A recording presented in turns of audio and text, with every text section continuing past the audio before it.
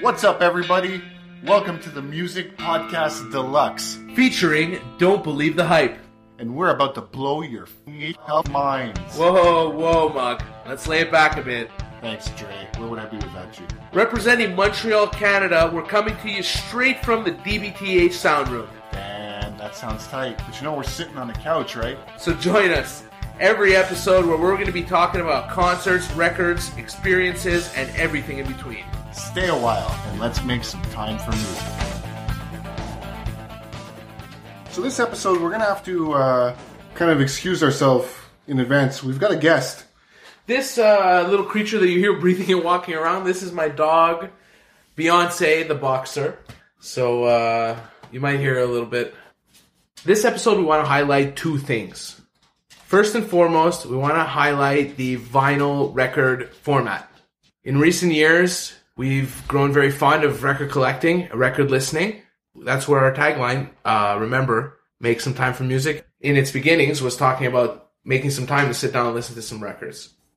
Number two, we're going to be theming this episode hip-hop, talking about 6 rap or hip-hop albums that we love. Now, that's one thing we should just get out of the way, the difference between hip-hop and rap. Now, iTunes takes the shortcut and the cheap way out and kind of just groups hip-hop and rap into the same genre. Really? Yeah. I didn't know that at all. It's hip-hop rap. Hip-hop/rap. Okay. So that's how they get around that. But the old schoolers like to describe it like rap being one element of hip-hop. Hip-hop having 4 elements. Rap would be the MC element.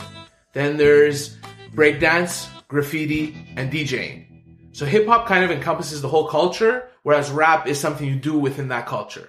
So, anyway, to me, it's semantics. For the purpose of this episode, we're going to be calling all rap or hip-hop music hip-hop. If you guys are listening to anything cool hip-hop-wise or that you think might inspire us, just throw a picture up on our Facebook page at the DBTH guys, and we'll take a look and send you guys some comments. Shit, maybe even inspire us to pick one up, you know? Vinyl records are really directly connected with like the beginning of what is rap and hip-hop. So we're trying to be as authentic as possible doing this episode, listening to records. It's warm. It's organic. It's a ritual. That sound right before the music starts when you first drop the needle. It sets you in the right groove to just soak it all in. Unless the album's warped.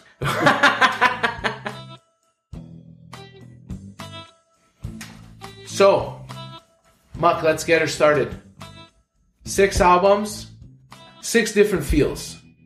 You're showing me a list. Yes, I am. You're introducing... You want me... Yes, go on. You want me to introduce Kanye West's My Beautiful Dark Twisted Fantasy. That's right, man. It's not right? It is. Okay. You shook your head. No. I said that's right, man. It's one of those album titles that you kind of get tongue twisted on. So I think we just refer to it as Beautiful Dark Fantasy. Yeah, Dark Fantasy, that's it. So, what about it? Well, although it was, a great party album and we listened to it a bunch of times. Aside from that same year it won Best Album on a number of different sources. So, like, it's still a very credible and critically acclaimed album. Credible and critically acclaimed album. That's a tongue twister. Credible and critically acclaimed. The Roots. Things Fall Apart. This came out in 1999. Now, I wasn't a Roots fan in 1999. I wasn't even close to a Roots fan in 1999. But I did discover this album kind of recently, in the last 2-3 years. I love how they've incorporated this jazz element to hip-hop. And you can tell that I think most of the band actually graduated from some sort of music school, and they were jazz musicians. You can feel that inspiration in their beats. You can feel it in the songs. This specific album was considered to be the Roots' breakthrough. They had a single on there called You Got Me featuring Erykah Badu. That won a Grammy. Their audience grew substantially after that Grammy win. Really? It's interesting because you've always pushed the Roots on me. Yeah. I kind of know the Roots from TV, Jimmy Fallon. Yeah. And as many people do. And not so much the Roots of this album. You know, at first look, you might think wow, they really sold out, took a fucking cushy job. Yeah, they got a fucking cushy job. As a bunch of musicians, they got a fucking cushy job, and good for fucking them. Steady paycheck, one location, they go in, they go home. Super manageable. I was 12 years old when I first heard Wu-Tang Forever. You heard that thing when it came out in 97? Yes. One of my my neighbors, who was a good friend of mine, and at times we were just pretty much playing Grand Theft Auto, listening to Wu-Tang Clan's Forever. I was 12 years old here, maybe 13. Dude, at 12, 13 years old, what the fuck did you understand from that record, dude? Nothing. It's such a complex lyrical piece. You know, there's a lot of emphasis of the album is on the MC, is on the lyrics. You do know what? At 12, 13 years old, you probably didn't put this together either. 97 was the year that Biggie died. 97 was the rise of Puff Daddy. So Wu-Tang releasing this album in 97 kind of gave a lot of people hope that rap wasn't dead. It didn't turn into shiny suits and talking about money and bitches and hoes. It was more than that. Wu-Tang was that affirmation that real hip-hop was still around. So now we go back to Nas's Illmatic. So let's hurry up and get this shit done.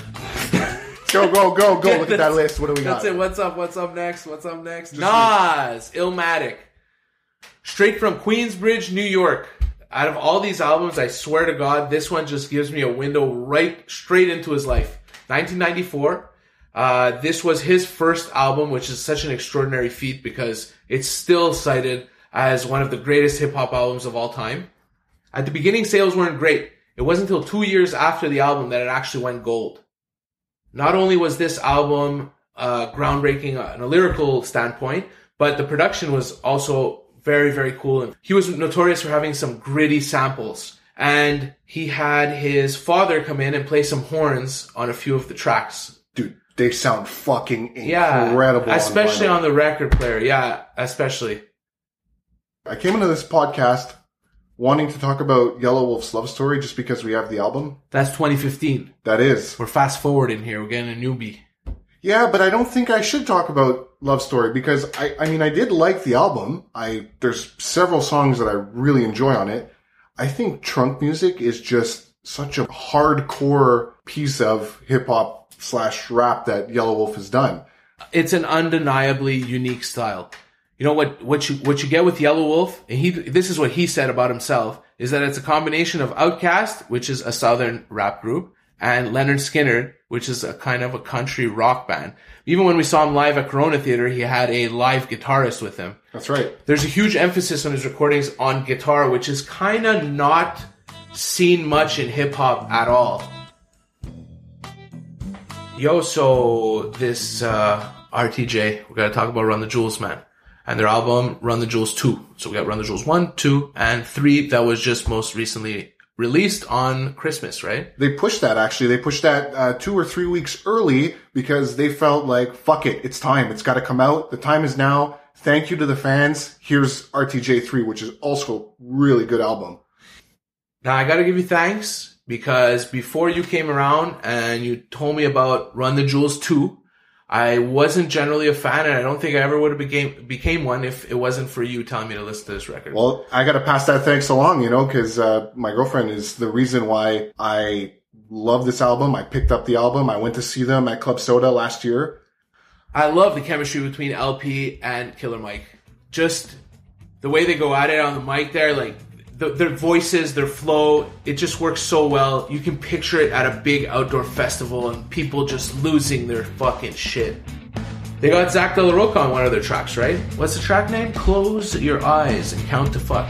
They also have him on one of the newer tracks. The Run the Jewels 3. RTJ 3, yeah. You know that bass line for Hell of a Life is a sample, right? From the Mojo Men's She's My Baby? No shit. Why don't you throw it on right now? Welcome to the Master Track, where Muck and Dre talk to you about a song they just can't seem to take off repeat. Well, everybody, I got orange socks. Muck has orange socks, and we're talking to you about Hell of a Life by Kanye West off the Dark Fantasy album. Wow, that's You're fucking enthusiastic coming into this one. It's a hell of a song, Muck. Hard not to be enthusiastic. No, but for real. Did you catch that fucking bass line? From Hell of a Life? Yeah, man. I already know it, dude. I'm just waiting on you. We have to jam that track. So why Hell of a Life? If you take a look at that track and listen to the lyrics and understand that that was in 2010 and see where Kanye is now, it kind of shows you where his life will go. Because he says, I fell in love with a porn star and then he married her and, well, that's kind of Kardashian, right? Not to mention that track is catchy as fuck. Dude, when we revisited this record and we sat back in that room, after Hell of a Life came on, the next few days after that, I could not listen to another song. So that's why it's this week's master track. It's the one. It's the one to choose. So everybody, we've made it to the end. We got something to remind you about. We got the We Are Monroe single launch coming up January 28th at the Belmont. If you haven't got your tickets yet, go online, pick them up. You're still going to have some time, unless you're listening to this in the future. And as we approach the event, we'll ping you on our Facebook group at the DBTH Guys, and you can go if you feel like it. But you really should support local music. If you guys have any questions about the show, or some live events you've been to, or just some anecdotes you'd want to share with us, you can shoot us an email at thedbthguys@gmail.com. Don't forget to push subscribe. Keep up to date. We're going to be trying to release 2 episodes a month. Let's not make it a hardcore rule, but generally that's what we're going to be aiming for, an episode every 2 weeks or so. So, catch you in the next episode. And remember, make some time for music. It's fucking important.